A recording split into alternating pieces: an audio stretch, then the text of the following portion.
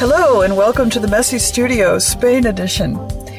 I'm here with my good friend Janice Mason-Steves in a small Spanish village, Castilla de los Polvatares. And we've been here 2 weeks already. Yes, you said that very well, by the way. Thank you. We have been practicing on the Polvatares part. So, yes, and after 2 weeks I could say the name of the village. So we got here after a bit of wandering. We were very briefly in Madrid and two days in Leon. Yes. And then we got a car. So we rented a car there and we drove over here. And this is more or less in northern western Spain, not clear to the coast. And so we've had a car. We've been exploring a little and trying to figure out what this place is about, really, and to experience it and to learn about it and the surrounding area. And it's been really great. So this little village is like walking into a movie set of a medieval movie. Right. It's there's cobblestone streets and buildings all made of stone, and the whole thing is really like you're in a whole different world. Yeah. And this is part of the Camino, but it's slightly removed from the Camino. So there's a little sidebar kind of thing from the Camino. When you walk, the retreat center we're staying in is about halfway along the road. It's this very small village of 100 people. And there's green vines around the doorway and a sign that says Flores del Camino and big arched green doors. And you walk through the doors into this gallery of the Bertrand and Basha are both artists. And then behind that, it opens up into a courtyard that's stone and open to the sky. And then the living spaces go off that courtyard. Mm-hmm. And then there's a pergola or a sitting area at the back that's covered. Yeah. It's really, really charming. And we'll put some photos on the Facebook page so you can see. They've had it about 5 years now and did a lot of renovation with it to realize their dream of having a retreat center where they can teach workshops and provide hospitality for the pilgrims walking the Camino. And within the village, as Jan said, it's a very, harmonious appearance to the village. It's all made out of a same kind of iron-rich quartzite stone. So there's this continuity that's just lovely, and tile roofs. It's a historically protected village, so there's no antennas, there's no big signs. The only people that can have cars inside the village are people that live there. So everybody else parks on the edge of town. And the only commerce there really are some restaurants and a couple of hotels. Yeah. And people come here on the weekends in droves. Yes, they come in droves. Busloads. to have meals. But otherwise, it's pretty quiet. Very quiet. Yeah. So it's really been a very peaceful place to be and to work, because we've been painting and we've been exploring a little bit, as I said, with the car. This peaceful period ends tomorrow when our students arrive for a workshop for 1 week. And although we will continue to promote the idea of peacefulness and meditation as part of our workshop. Yes. Because the whole area just seems to support that. It's very contemplative kind of atmosphere. Well, and also the owners of the B&B, Basha Goodwin and Bertrand Gambrowski, they have committed themselves they're both artists, and they've committed themselves to the Camino, to serving the Camino. But their work is also about the Camino. It's about, they do stained glass windows that are inspired from churches on the Camino and the rose windows of the churches on the Camino. They do sacred geometry, like drawings and paintings that are related to the as you explained, it's not only nature, the sacred geometry, like the universal geography, geometry of nature, but also that's included in all of the churches. Yes, it's not exclusive to any one faith or any one culture, really. Some of these designs happen cross-culturally. Yes, they do. So they both are very interested in that and explore that in their work. And they give workshops and talks about it. In fact, they're going to give one to our students too, which is really great. When we decided to do a workshop here, this was a while ago, and I was out in New Mexico for the winter. So you came out to see me. Yes. And we sat down with some plans. We thought, well, okay, we're going to map this all out here, what we're going to do with our students. And we're sitting in New Mexico trying to imagine a place in Spain and what we're going to do there. And as with anywhere, when you actually get there, it's going to be different. But we felt like we wanted to get started someplace, and where we started and where we finished are really different. So we started with the idea of, just kind of a regular workshop. We're going to talk about color and value and things like that. And then that didn't last very long. We kind of said, wait. These are advanced students, and so let's challenge them more on a conceptual level. Let's challenge their ability to take something from the landscape and process it and create abstraction. So we sat there in New Mexico and came up with certain exercises and things that we wanted to do with them. And we wrote it all out, and we tweaked that quite a bit. Actually, that went back and forth. We did. We spent a lot of time on this lesson plan. So then we get here, and the whole thing got tossed out the window. Pretty much. And it was a very organic process. We'd say, oh, we should include this, or, oh, we just discovered that. And one of the big things that came up was Basha works with earth pigments. She works with dirt from the ground. She works with ground up stones. And so one of the first days she started telling us about this, right? Well, she took us out to see Santa Martina, yes. This remote little church, little chapel, basically. And, and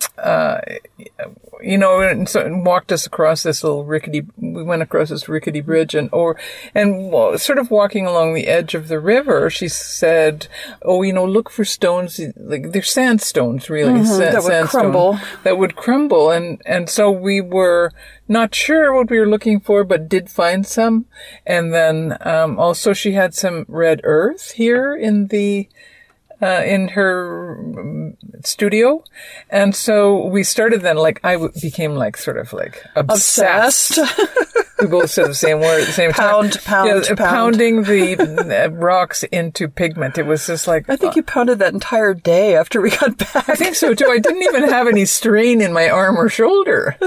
I was having so much fun. Anyway, we packaged all the different colors, there's not every conceivable color, but there is certainly a lot of red earth, and there's shades of the red, and then there's orange, and then there's yellow, and then there's kind of like a beigey, creamy white color. And then Bertrand had that stuff that was almost gray.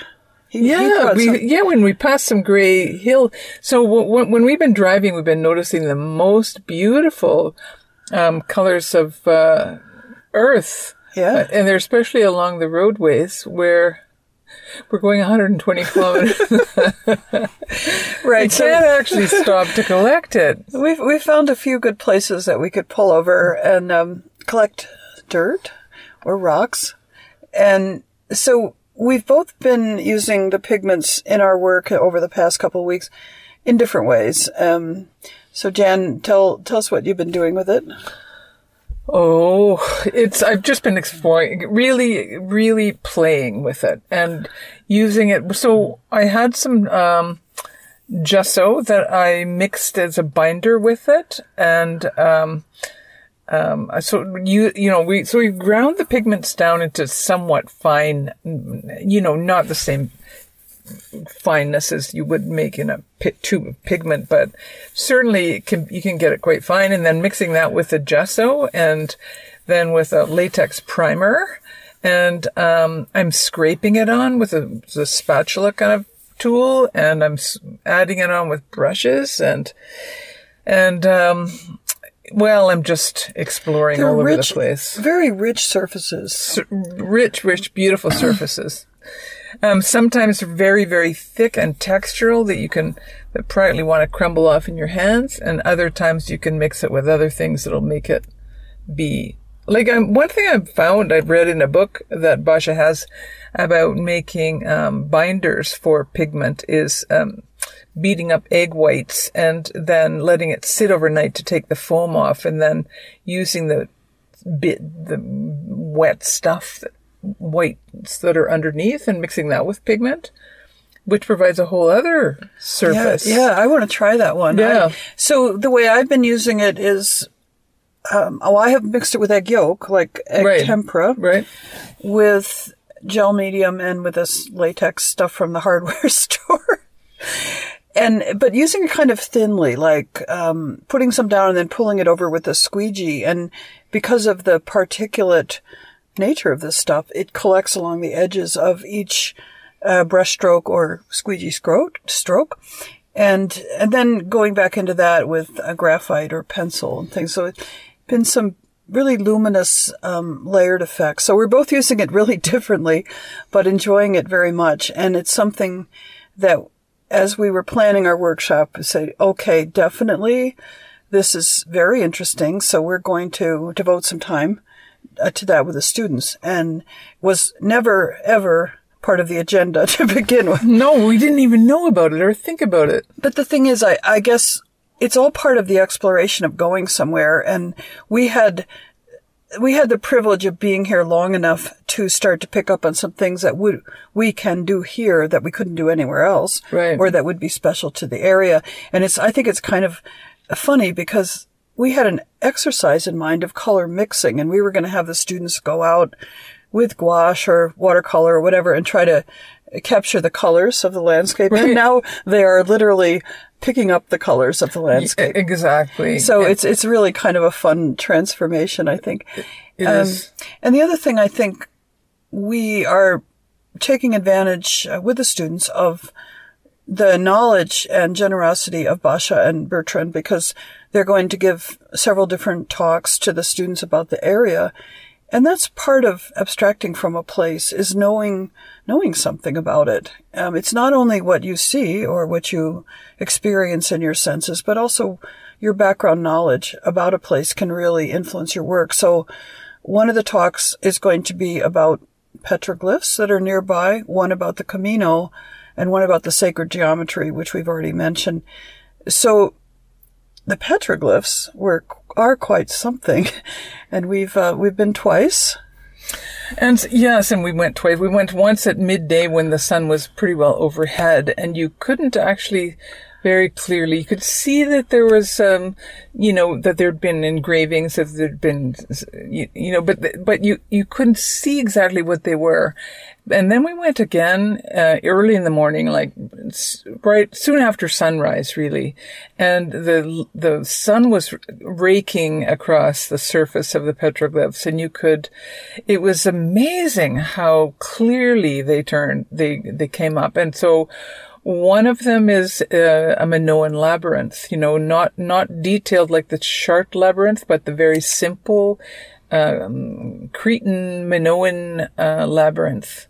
That seems to be a universal symbol as well, with being here and in Crete at a similar time. And I think the experience of the petroglyphs is another example of how actually being in a place is so different than, because we had seen photographs of them and actually kind of thought, well, maybe we'll get over there, but it wasn't very compelling. Yeah. And, but to go there and see them in the landscape, in the beautiful surrounding mountains and the quiet of the place, and, it all adds to the experience of being there. Absolutely. And as well, being on the Camino. I mean, present on the Camino and staying in the retreat center of people that are so dedicated to the Camino. Right. I mean, they're not just running a restaurant. They're doing their own sacred art and selling that, and also providing accommodation and dinners for the pilgrims. And the pilgrims, they don't know when the pilgrims are going to come by. Maybe every day, maybe there'll be a group, maybe there'll be nothing, but they have to sort of be prepared to serve the pilgrims. And I feel the power of the Camino here, because not only being on the Camino and pilgrims passing through, but Basha and Bertrand serving the pilgrims, and making it be such a big part of their lives. It really affects me, and it affects my work. Mm-hmm. Yeah, and I think that's another aspect of being here that we didn't. I think you appreciated it probably. You knew more about the Camino before you came, but for me, it's been really interesting and powerful, really, to see what goes on with the Camino. And I had a friend who walked it a few years ago, so I did know it is this long, ancient trail that goes across northern Spain and starts in France, actually. There's different branches in different countries, but this is the Camino de Santiago. And it's 500 miles. And these people that are walking it are doing it for weeks and weeks, 5 to 6 weeks usually, I think, to do the whole thing. Yeah. And so when they come here, they have completed about 2/3 of the trip on foot. And most of them are carrying their stuff on their back. And they have been through a physical challenge with the mountains in the beginning. About the first third is very hard work. The middle third is flatter, but possibly more contemplative. It seems to be a time when things come up and people's thoughts and emotions. There's not much to look at, I guess. They're just... No, it's the plains. They're flat. They're walking through flat ground for days. Meseta, it's called. And then at the end, this, where we are here, is at the sort of the threshold of the last third, which is traditionally thought of as being the most spiritual part of the trip. Your body has been conditioned, you've worked through emotions and things, and it's kind of a letting go to finish this Camino. So these are all things I didn't know about it at all. I just I had kind of some idea, but seeing every day, being out, seeing people walking every day, no matter where we go around here, they're out there, and people doing it for different reasons, for personal reasons. We met with a group of veterans from the U.S. who were suffering from post-traumatic stress disorder, and they were traveling with a priest. And it was a very spiritual connection for them. And there are people that perhaps are not as in touch with that, but they just really want a long walk in nature. And people do it for different reasons. But we've been able to talk to some of the people, the pilgrims, at dinner or something, and it's really interesting to hear their stories and what they're doing here. So absolutely a huge part of this experience, and one that we will share with the students, because we're going to actually walk like maybe half a mile on the Camino. And Basha and Bertrand have each walked the Camino. Basha many times has walked it. And so you hear that from people that they've done it more than once, and it's amazing. So when the students are here, we're going to go out for a day trip, and we will visit the petroglyphs, and we will walk a short way on the Camino.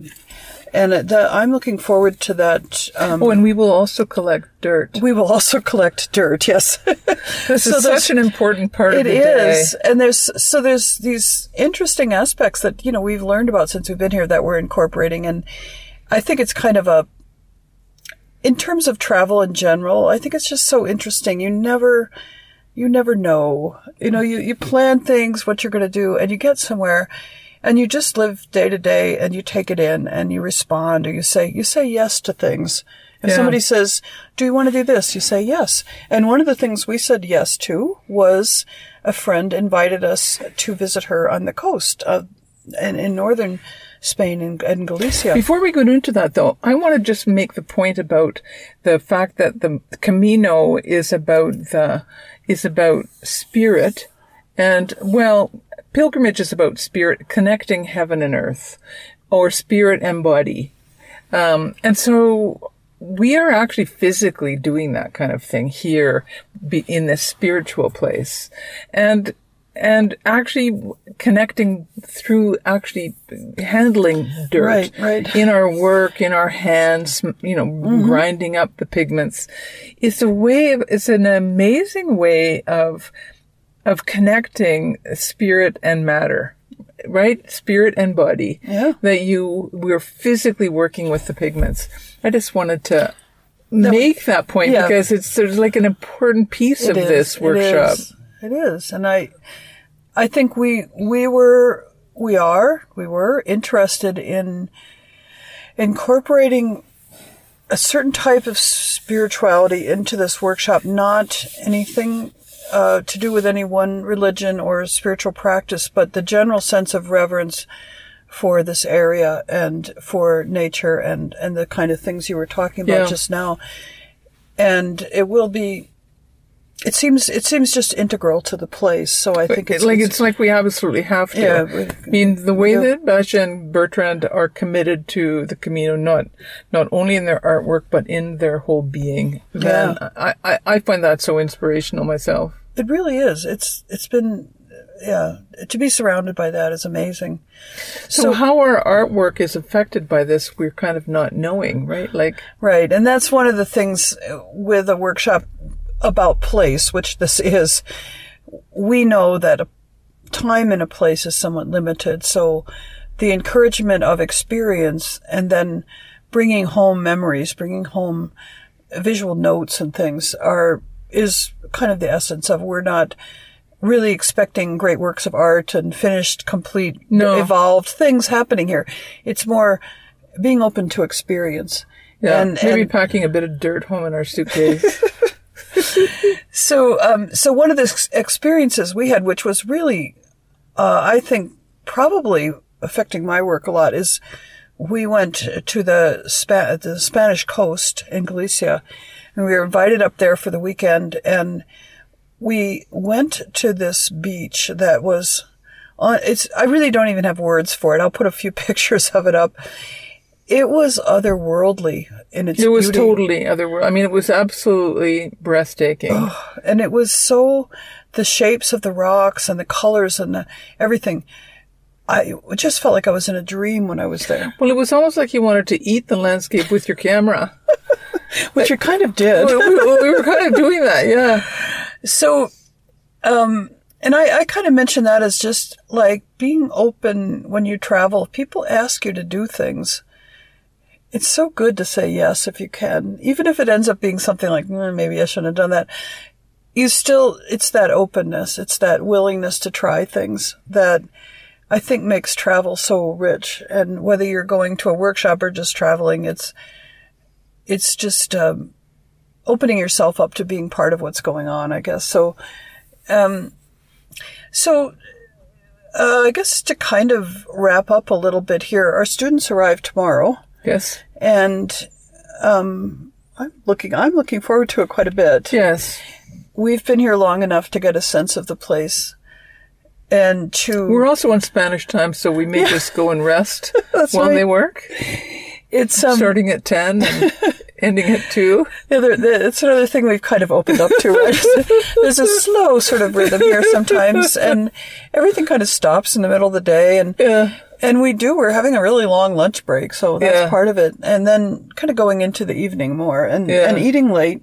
Yeah. It's all part of the rhythm of life here. And so but I think we've got a really interesting workshop planned. That is very exciting, I think. Yeah. That is about the earth. It's about collecting earth and working with earth. It's about listening to talks by Bertrand and Basha and learning more about the area and more about the Camino and about the petroglyphs. Yeah. It's and then taking a day out to go and do some of that seeing, the sightseeing. I just think the whole thing is really exciting. It is. And we're also planning every day to meet. We only have 8 students, which was by design. We could have had, we had a lot of people interested but there in would coming. have been a lot of room for more tables. No, but really. we limited it. Yeah, we did. Because we wanted it to be quite personal. And every day we have a time planned for different things that we do as a group. And one of them is just discussing how the day went, what thoughts came up and things, which often I think gets passed over in a regular workshop, kind of a summing up or a processing the day. Right. And I hope that the group adapts to this kind of rhythm and just kind of it's almost more like we're facilitating than really teaching, although we are doing some teaching, but it's almost like we're working with the landscape too. Yeah. And before we leave, I just want to mention that this workshop is kind of a prototype for a very exciting project that you're launching, and maybe just tell us about that very briefly, what it's called and what you have in mind for the future. So my program is called Workshops in Wild Places, and I developed it after Rebecca and I decided to teach again in New Mexico, and that didn't work out, and so I ended up starting to research places all over the world and find remote places where I could have workshops, and the focus being a connection with the land. And so while the general attitude toward the world is that it's, the environmental problem, the climate change, all the issues that are going on in the world related to climate change or related to environment.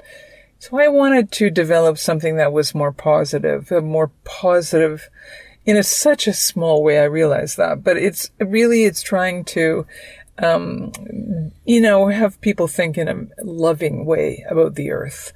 And so the workshops are in remote places where you can walk right out into the land, and we'll be doing different exercises about connecting with the land, and then you come inside and aim to translate that into abstraction. Yeah. And so it's called Workshops in Wild Places. Workshops in Wild Places. The website is still being developed. Yes. But people can email you or something if they're interested. And workshops are planned right now in Scotland, which is one I'm participating in. Mongolia. Yes. And Tofino, BC. Storm watching in Tofino, BC in November of 2019. Tofino is located on the far west coast of British Columbia of Canada. And one in the forest, deep in an old-growth forest in Nova Scotia, Canada. And Newfoundland, I've got that coming up for next June. And one other. Oh, no, Mongolia and Scotland. That's right. Yeah. 2 others. So there's 5 planned altogether. Yeah. And more to be developed as we go. And I find it so exciting that you've followed your passion on this. You just got excited about it, and you just started researching it, and pretty soon it just evolved into this really great idea, and you've had a really good response. So I've had a great response. Yeah, the first one out is Newfoundland, and it's full, and it's got a waiting list. And the second one, Rebecca and I are going to be putting out that registration probably within the next month. And we do have a pretty long list of people, but if anyone else is interested, I guess they could contact us. Yeah. So, so I guess that about wraps it up. And we're going to go back now and get ready for our students to arrive. And probably have a nap and lunch. All right. Well, thanks everyone for listening. Well, that about wraps up this episode of The Messy Studio. You can find The Messy Studio on Facebook, as well as public profiles for both Rebecca Kroll and myself, Ross Tickner. Make sure to check out www.coldwaxbook.com and www.rebeccakroll.com and sign up for the email list to stay up to date on events, book signings, and openings. Please subscribe on iTunes, Google Play, TuneIn, or Stitcher, and leave us a rating and a review. Remember to share the show with friends and family and anyone who you think will enjoy it. Thanks for listening. We'll be back again next week with more art and entertainment. In the meantime, embrace your own creative space, messy or otherwise.